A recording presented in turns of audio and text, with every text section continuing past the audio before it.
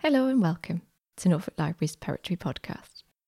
My name's Alina and I have a new discovery to share with you today. Today's poem is by Li Bai, who is a Chinese poet working during the Tang Dynasty. His poems arrive with us in translation. And this is Before the Cask of Wine.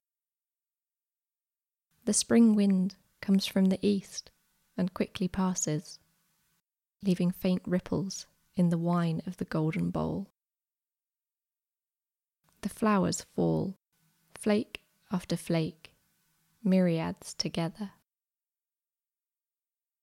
You, pretty girl, wine-flushed, your rosy face is rosier still.